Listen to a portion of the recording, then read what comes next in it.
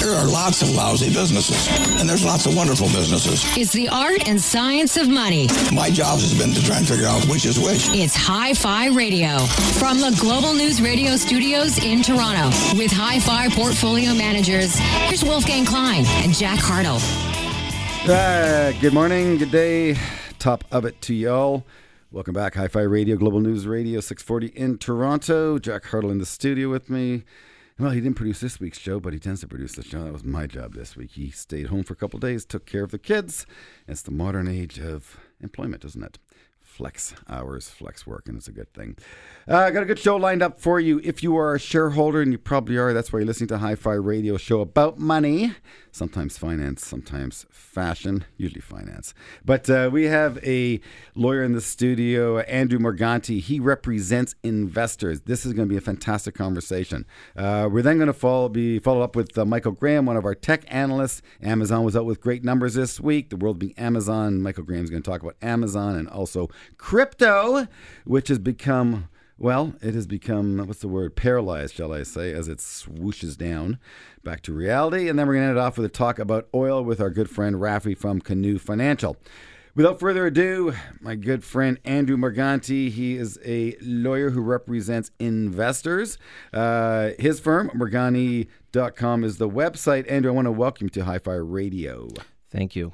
So, full disclosure, I met you at Key, a place where I tend to eat once a week, a little sushi. I got to nourish myself. And you said, hey, Wolf, that looks good. And so we began a conversation and I asked what you did. And you told me that you represent investors. And so, again, as a portfolio manager, I buy 30, 40, 50, 60 stocks for my clients. And every now and then, my clients get a notice in the mail that says class action lawsuit. If you were a shareholder from this period to this period, please tell us how many shares you owned, when you owned it, submit it back to our firm, for you may be entitled to compensation. And I've always wondered how much compensation, because I had one client who had a lot of time on his hands, actually go through the process of digging back 3, 4, 5, 6 years to find out how many shares he owned, specific dates, what he paid for it, what he sold it for, gain or loss on the transaction, submit it, and 6 months later got a check in the mail for $50, once for $70. And I said, is it worth it? How much time did you spend? He said, I spent probably 3, 4, 5, 6 hours. Sometimes I scored, sometimes I didn't. Because Jack and I tend to advise to our clients, let it go. It's not worth it. You didn't have a big enough position to make it worth your time. But at Key, you told me perhaps otherwise. That's right. Well, first on an individual level, I've had clients collect as much as $80,000. These settlements really depend upon when you purchase the shares during a relevant time period. Mm-hmm. They're typically referred to as a class period, class action, class period. More often than not, it's the investors that purchase the shares prior to the public correction, that is prior to the stock tanking, mm-hmm. that recover the most in these type of settlements. What also influences this outcome is how many investors actually file claims. If there's only one investor filing a claim, there's a good chance that that particular investor is going to have a windfall, 100% of their losses. Whereas if you have more investors submitting claims, the fund is diluted by that. Right.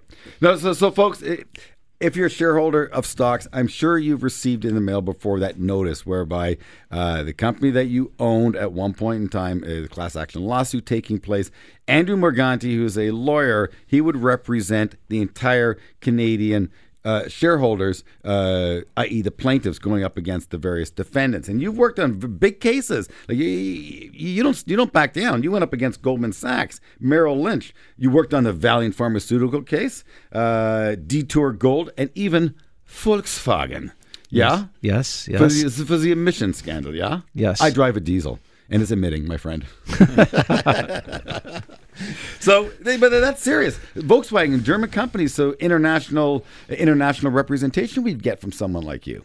Yeah, absolutely. It's in fact the focus of my law firm. We represent really the investor that's focused on international stocks.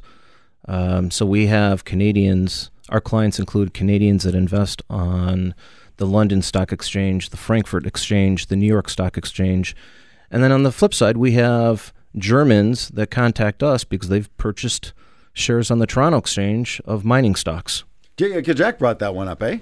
With Bre-X, yeah, Bre-X was a notorious scandal with Canadian. I think they were salting the mines way back in the late 90s, which was turned out to be a scandal, and I think there was probably some lawsuits that followed.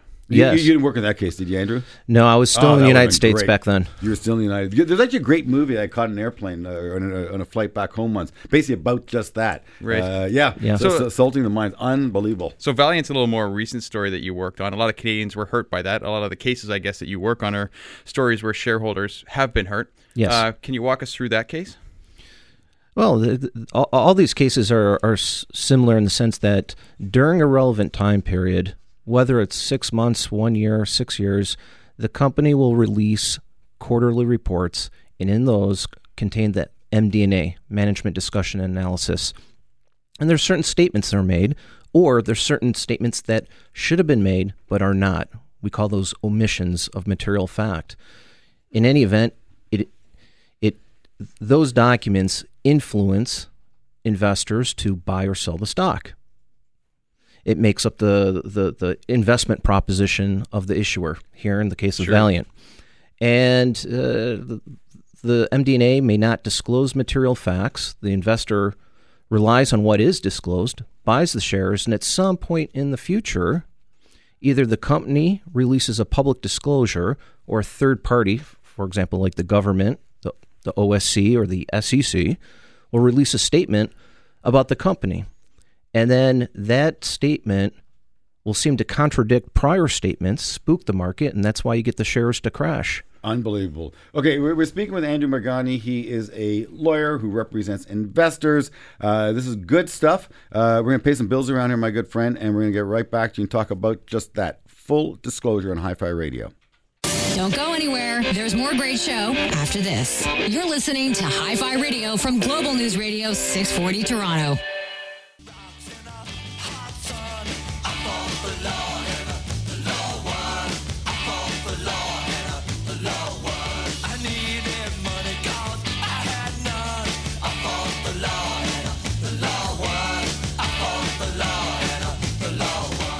Welcome back. Hi-Fi Radio, Global News Radio 640 in Toronto. In the studio, we have Andrew Morganti, and, well, he fights the corpse, eh? And you win. Goldman Sachs, Merrill Lynch, Valiant, Detour Gold, even Volkswagen, Das Auto. Yeah? Yeah. You have been battling with. Is that case put to bed? No, it's still going. In fact, for the shareholders, it's just now ramping up. It's taken some time, but on Monday, we're going to be in court. I bought the 2004 diesel. I think the scandal began 2005 model. Yeah, mine is emitting. That was before the e-test actually even had it then. You're killing me, Jack. So the management discussion and analysis, I'll be transparent with you. I've never read one. As a portfolio manager, I don't read the discussions. We have analysts that go through the minutia for us, and they are the ones who help us comb out the material facts. The material facts. But so this is obviously a key cornerstone of what you do. Any kind of omission of what they perceived to be relevant at the time, it gives you substantiated facts to proceed with the case, obviously. Yeah, absolutely.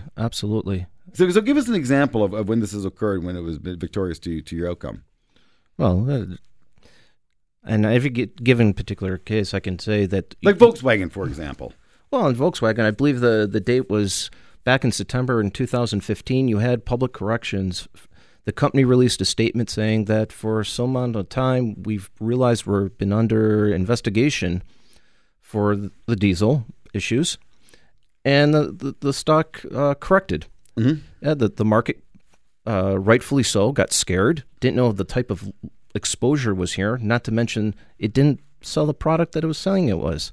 The stock tanked, and what we did was go through the semi-annual reports, and we also took the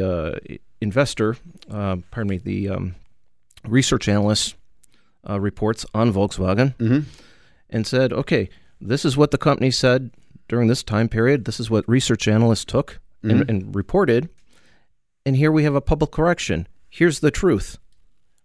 There's a discrepancy here, And that's the basis under Canadian law that we can go to court for investors. Interesting. So, Andrew, when you have a company that has some litigation coming towards it, do you typically see the market sell off in advance of? Do you think that there's a sniff that the market gets of this news, or is it typically litigation comes out, bad news, then the market sells off? So I just want to see if the market's kind of ahead of the game, if there's leaks, or if it all happens sort of at once. No, that's a great observation. More often not, it's you have a public correction and then the litigation. But what's interesting is occasionally you'll see a large uptick in volume before a public correction, and then the news comes out. And then in my mind, I'm thinking somebody knew. Sure. Yeah, because I was thinking the Equifax, because that's what happened this summer, right? There's a lot of insider selling in advance of.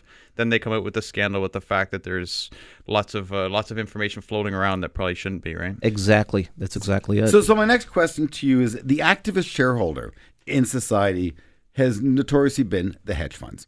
They're the ones who truly stand up, I think, for the little guy. And that's actually where shorting the market and trying to bring truth to the forefront is a good thing. A lot of people hate those who short. Jack and I really don't short because there's a unlimited loss proposition to us, so we just avoid the concept. But it serves a purpose. In terms of just that, the hedge funds bringing these stories over, where does it come from? Because I spoke to this off air.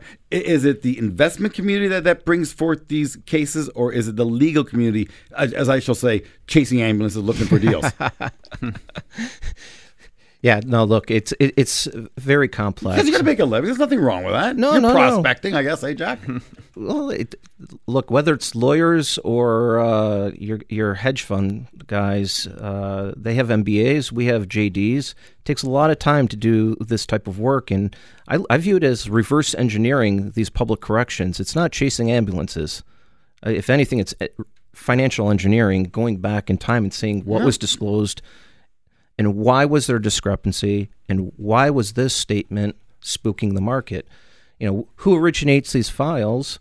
It's the public correction, but occasionally we do get contacts from various hedge funds saying, hey, we've done this report on this, and did you recognize that the company's reporting this and it's doing business with company A, B, and C, but if you look at the MD&A of companies A, B, and C, they're saying they shut down that business. So what is it? What's going on here? Either the market doesn't know or something. So, and then that's where the hedge funds will short. We have a lawyer in the studio right now, Andrew Morgani. He represents investors if one of the companies you invested in did wrong, if they omitted some material facts, including some omissions, shall we say lies. He would represent you. So tell me something, because again, For an independent shop, you represent a lot of Canadian shareholders. So how big of a stake do you have in this business of representing investors? Market share, in other words, what do we get at here? Okay, well, I believe as of the end of 2017, my firm had what we call carriage, or the lead counsel of approximately 1/3 of the shareholder litigation, class action litigation across Canada. So you've represented 1/3 of the volume of Canadian shareholder litigation. We currently are right now. That's significant. And you're American to boot. I am an American. Wow. Little NAFTA going on here, a little free trade coming up and taking some of our legal business. Trump, pay attention. All right, Andrew Morgani represents investors in the studio. If you want to sue one of the companies you invested in, call Andrew Morgani. Morganti.com. Very easy to find. Your office is what, 1 Yonge Street? I have 2 offices, one in Detroit, Michigan, the other one right at 1 Yonge in Toronto. Near the old Toronto Star building. That's right. Yep, where they no longer publish papers, which is a good thing. They shouldn't. They publish them up in Vaughan. Coming up next, we're going to talk tech with Michael Graham, Amazon, crypto, and why not throw some Google in while we're at it right after this. Money. Let's take a break. But after, Wolf and Jack will continue their in-depth discussion about money. You're listening to Hi-Fi Radio from Global News Radio, 640 Toronto. Trash it, change it, melt, upgrade it, charge it, point it, zoom it, press it, snap it, work it, quick erase it, write it, cut it, paste it, save it, load it, check it, quick rewrite it, plug it, play it, burn it, rip it, drag it, drop it, zip, unzip it, lock it, fill it, call it, find it, view it, code it, jump and lock it, surf it. Okay, enough of that. Daft Punked. Hey, Michael Graham's on the line. tech analyst, Canaccord Genuity. Michael Graham, a pleasure to have you back on Hi-Fi Radio. Yeah, thank you, Wolfgang. Happy to be here. Thanks for having me on. Pleasure. So busy week for you, Michael.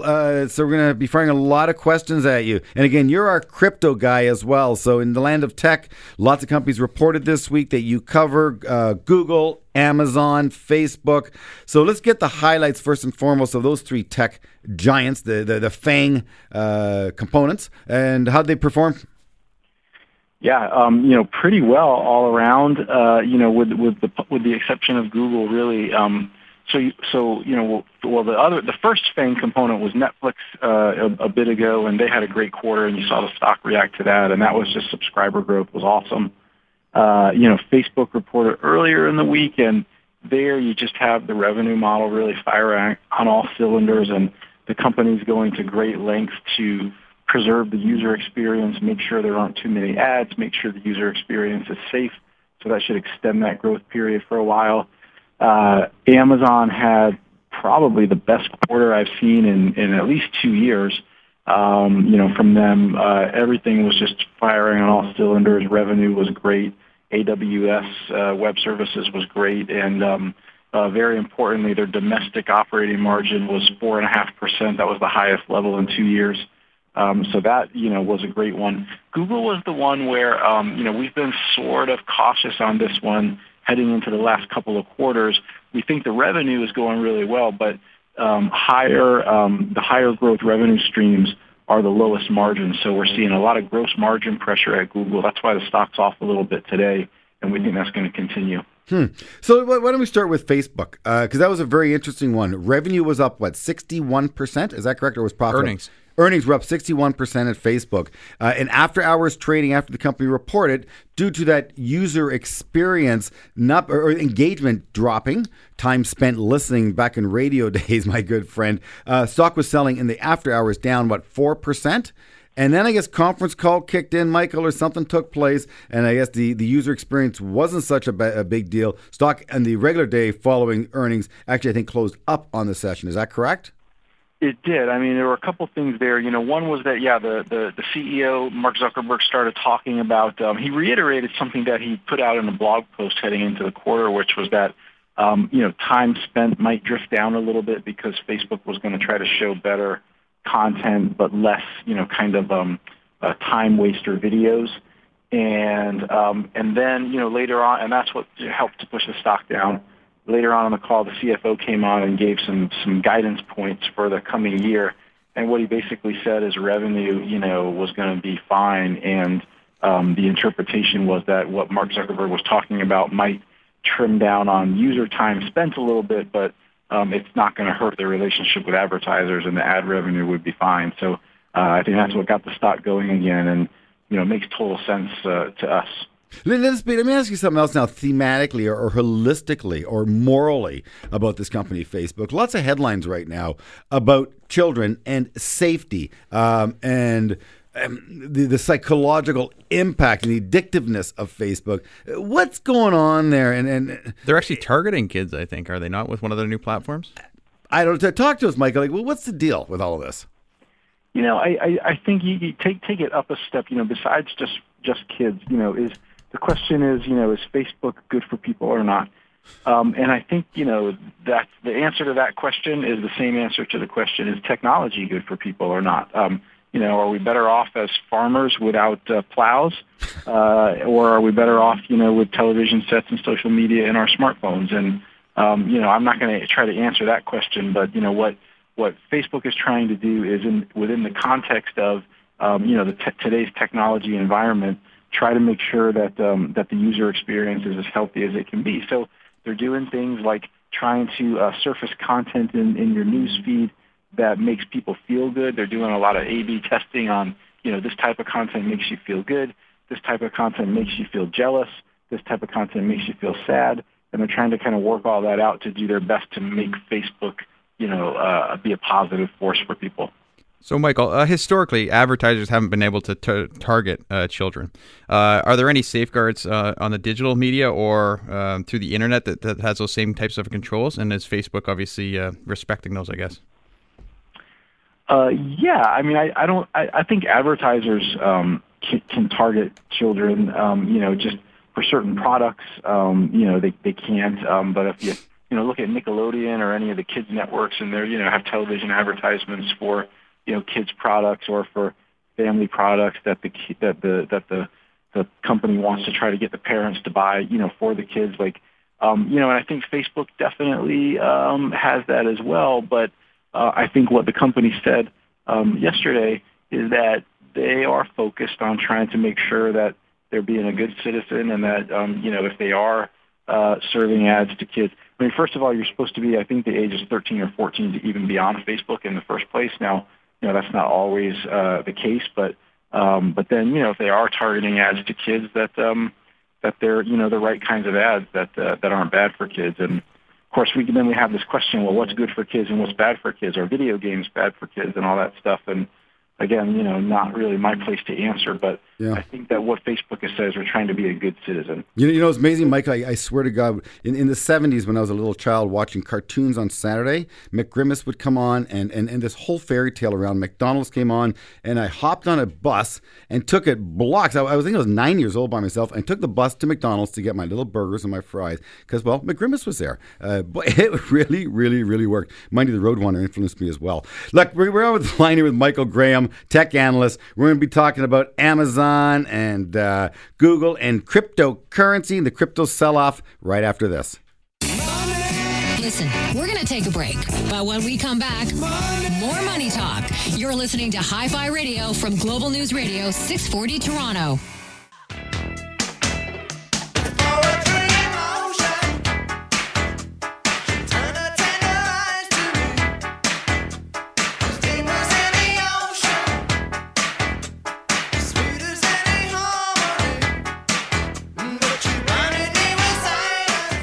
Welcome back, Hi-Fi Radio. Mike Graham on the line, Canaccord Genuity's tech analyst, the man who covers Google and Amazon and eBay, Facebook, Netflix, Pandora, PayPal, Twitter, anything tech. Well, Michael Graham knows, and he knows it really, really well. So, Michael, let's go move on to Amazon. Company made about $2 billion in profit. Yeah, really fantastic, set of numbers from them. Clearly, they have this concept called the Amazon Prime flywheel, and what it basically means is, yes, we have a lot of great things on our website for decent prices, not the lowest prices, but decent prices. But then we also have fast free shipping, and then we have a whole bunch of other services like movies, music, the ability to order groceries.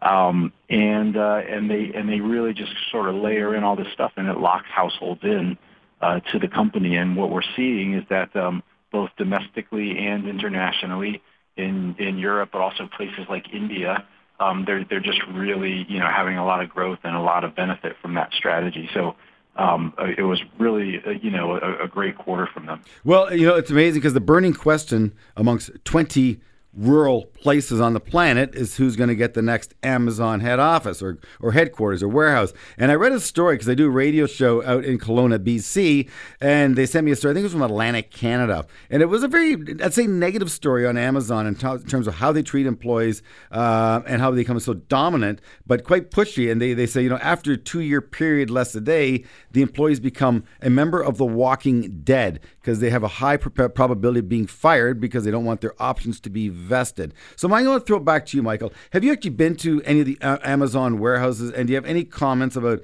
how they treat their employees in a world of rising minimum wage?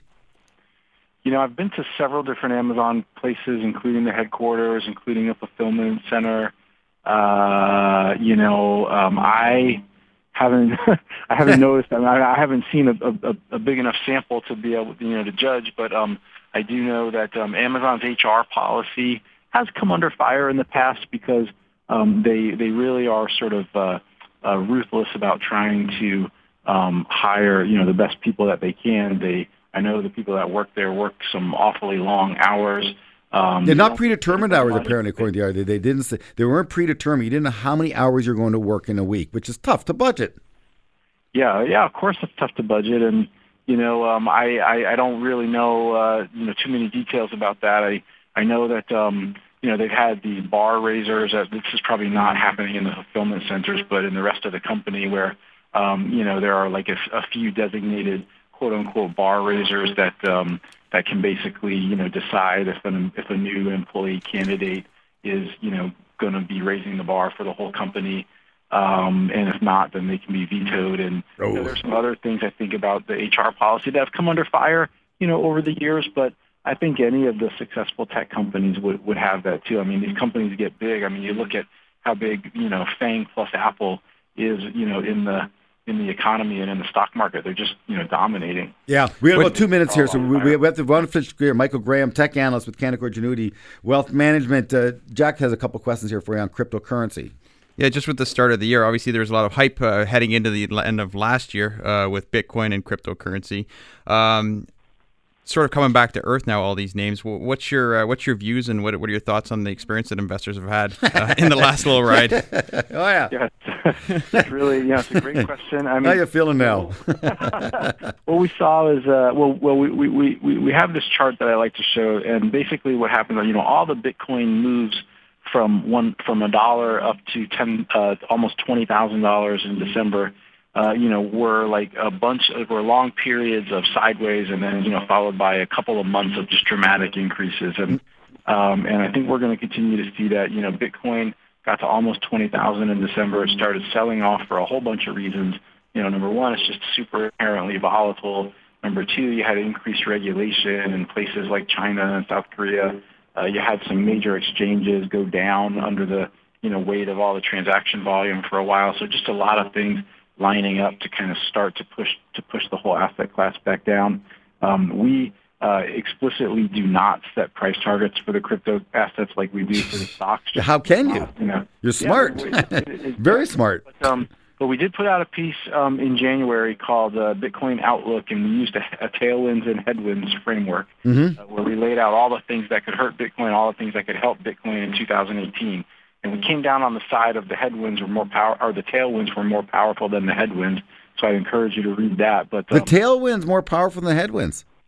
I believe so. One of the big tailwinds we see for Bitcoin and for the whole asset class, but especially for Bitcoin, is institutional investors starting to get involved. You've got futures now trading on the CME and CBOE, and you've got custody services being developed for institutional investors. So we think that they're going to be getting exposure. There's a very strong case to be made that crypto assets, when added to a portfolio of other assets, it's extremely non-correlated. So it can, raise the returns and lower the risk of a portfolio. And we think institutions are going to want access to that. Isn't that interesting? It's certainly become a lot more commonly accepted 2017 was the year of crypto. Hopefully it doesn't completely implode in 2018, but it's definitely more in the mainstream now. No, it's only down 56% at the start of the year. That's not too bad. Oh, yeah, reducing risk, eh? Michael Graham, you're a good fella. Always appreciate having you on Hi-Fi Radio. Michael Graham, tech analyst with Canaccord Genuity. Coming up next, we're going to talk oil, take a trip to Calgary, and speak to one of the finest in the patch, Rafi with Canoe Financial, right after this. Making money is the best. So how do you make more money? Come on back after this. You're listening to Hi-Fi Radio from Global News Radio 640 Toronto. Come and listen to my story about a man named Jed. A poor mountaineer barely kept his family fed. And then one day he was shooting at some food, and up through the ground come a bubbling crude oil, that is, black gold, Texas tea. Yummy. Hi-Fi Radio, welcome back. Wolfgang Klein, your host. Jack Hartle, your producer of the show of finance, where we talk about stocks and bonds and oil and cryptocurrency and tech and you name it, we get it onto the show. Hi-Fi Radio, a show for everybody, shall I say. Rafi is on the line. Rafi Tamazian, who is amazing when it comes to oil, but I know you want to get off the air because you want to do a little skiing today, so we're going to be brief with you, my good friend. Okay, Rafi, and welcome back. Thank Thanks, dude. Appreciate it. Yes, you're with Canoe Financial. You are our oil guy. Rather than us picking a bunch of oil stocks, we own a little Suncor, we own a bit of the index, but we like to give you some of the money because you're active and you take a North American view, I hope. So where are you at? Are you liking the Canadian patch? The pipelines, for example, look awful. TransCanada Pipeline making new lows. Enbridge getting no love. Suncor technically not looking so good. Once again, it's a tough patch in Calgary. So how are you managing my clients' oil money, Rafi? Well, it is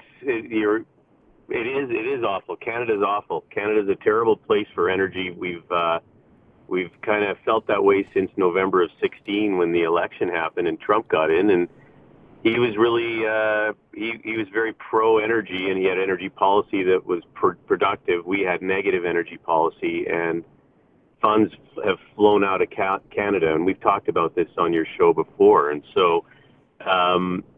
Today, if you are just starting to make that adjustment, it might be a little too late. So our funds are basically 25 or 30% of the funds are out in Canada, primarily in the U.S. Basins.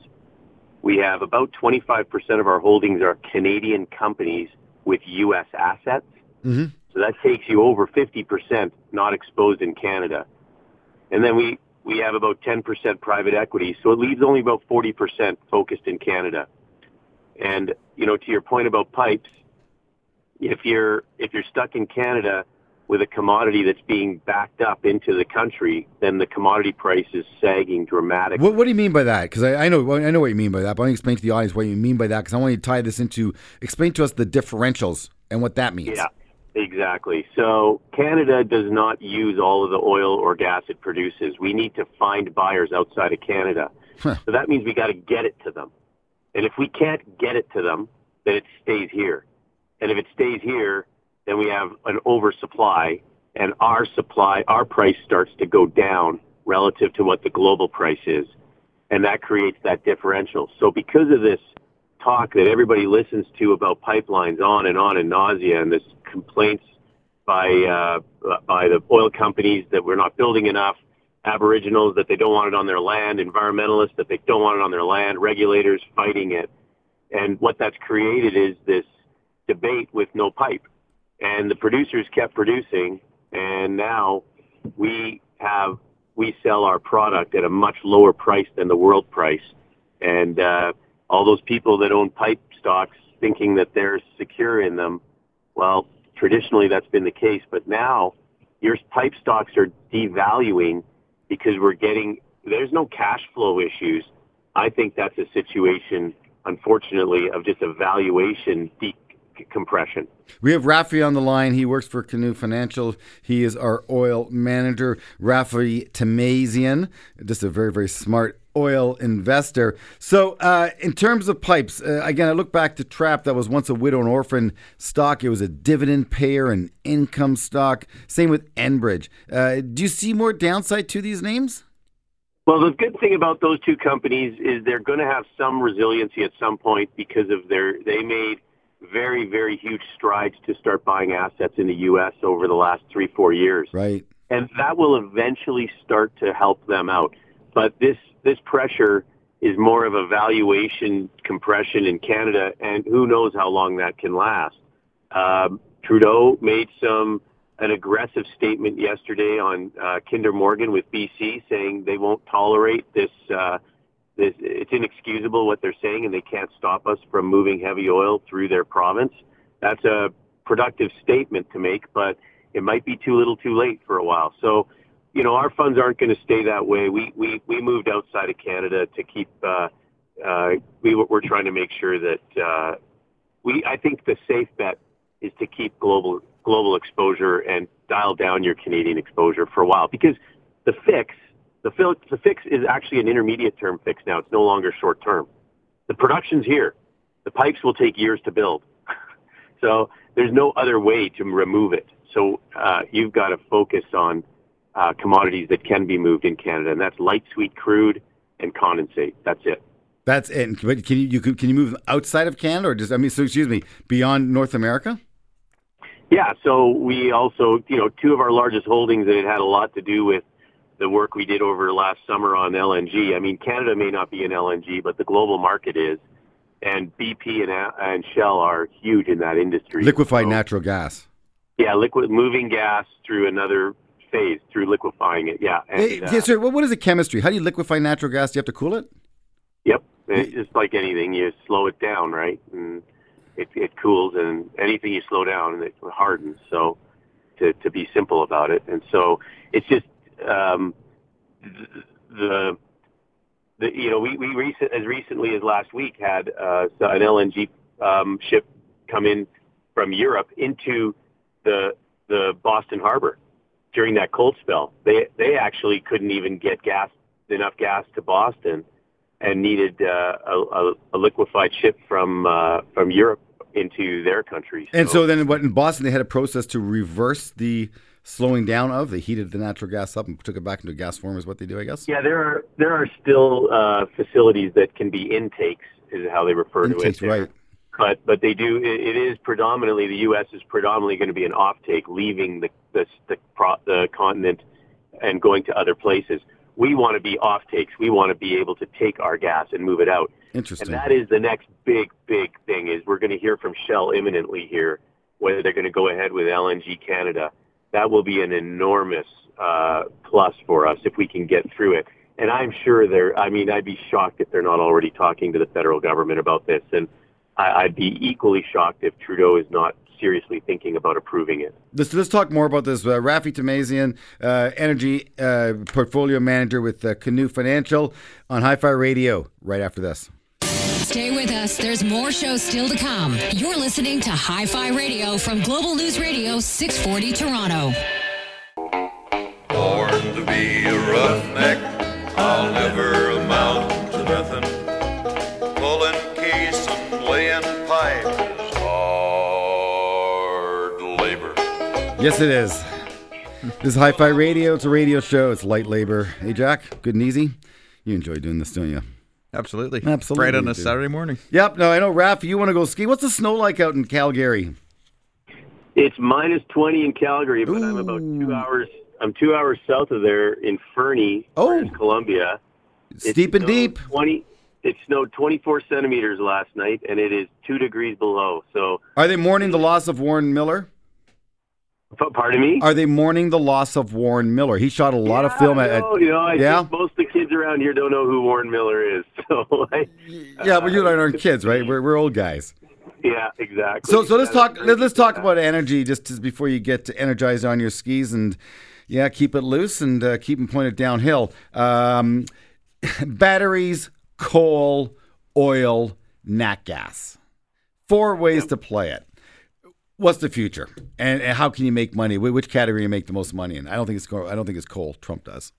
Yeah, it's from a risk perspective, we're decades away from how you and I would invest in batteries in terms of it being mainstream. That's going to be a very volatile place.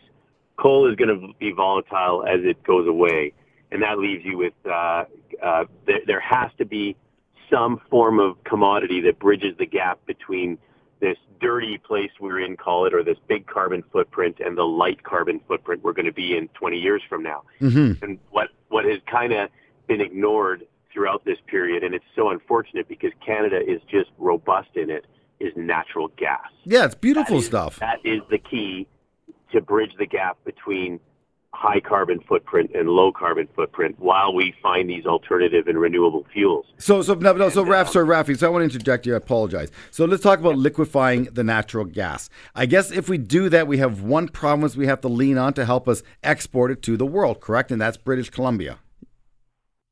Correct, but not completely. We have a small investment, for instance, in a company that has the approvals both provincially and federally to move LNG off the East Coast. And so it's called Paraday. And they just recently did a RTO of a Quebec gas asset company. And they are, a struggling entrepreneurial little LNG business that's got to find gas on the East Coast to fill its, offtakes to move to Europe. But the piece of resistance is obviously the West Coast. Right. And again, if you're just tuning in, we have Rafi Tamazian on the line with us. He is Canoe Energy's lead portfolio manager who understands how to invest money effectively and efficiently in oil and nat gas and alternatives as well. Just last year there, Rafi, you were talking about liquefied natural gas. Petronas canceled a massive project. I think it was over $30 billion. And that was just because, I guess, of politics, because of unfriendly business environment out in BC. You mentioned Shell looking at doing a facility. What has changed, I guess, since that period of time?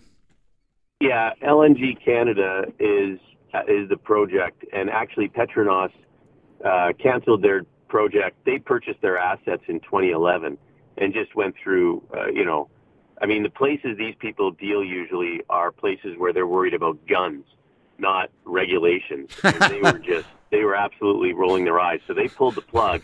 They have now subsequently, although not officially, teamed up with Shell here. So we believe that they are engaged in this project with Shell to the tune of 15% as well, because they've all got this gas. Shell has massive gas assets in Northeast BC, as does Petronas, and they're basically stranded now. Yeah. So how much do they get for, like, if they sell a BTU of gas here in Canada, what do they receive for it versus having it transformed into LNG and shipped over to Europe?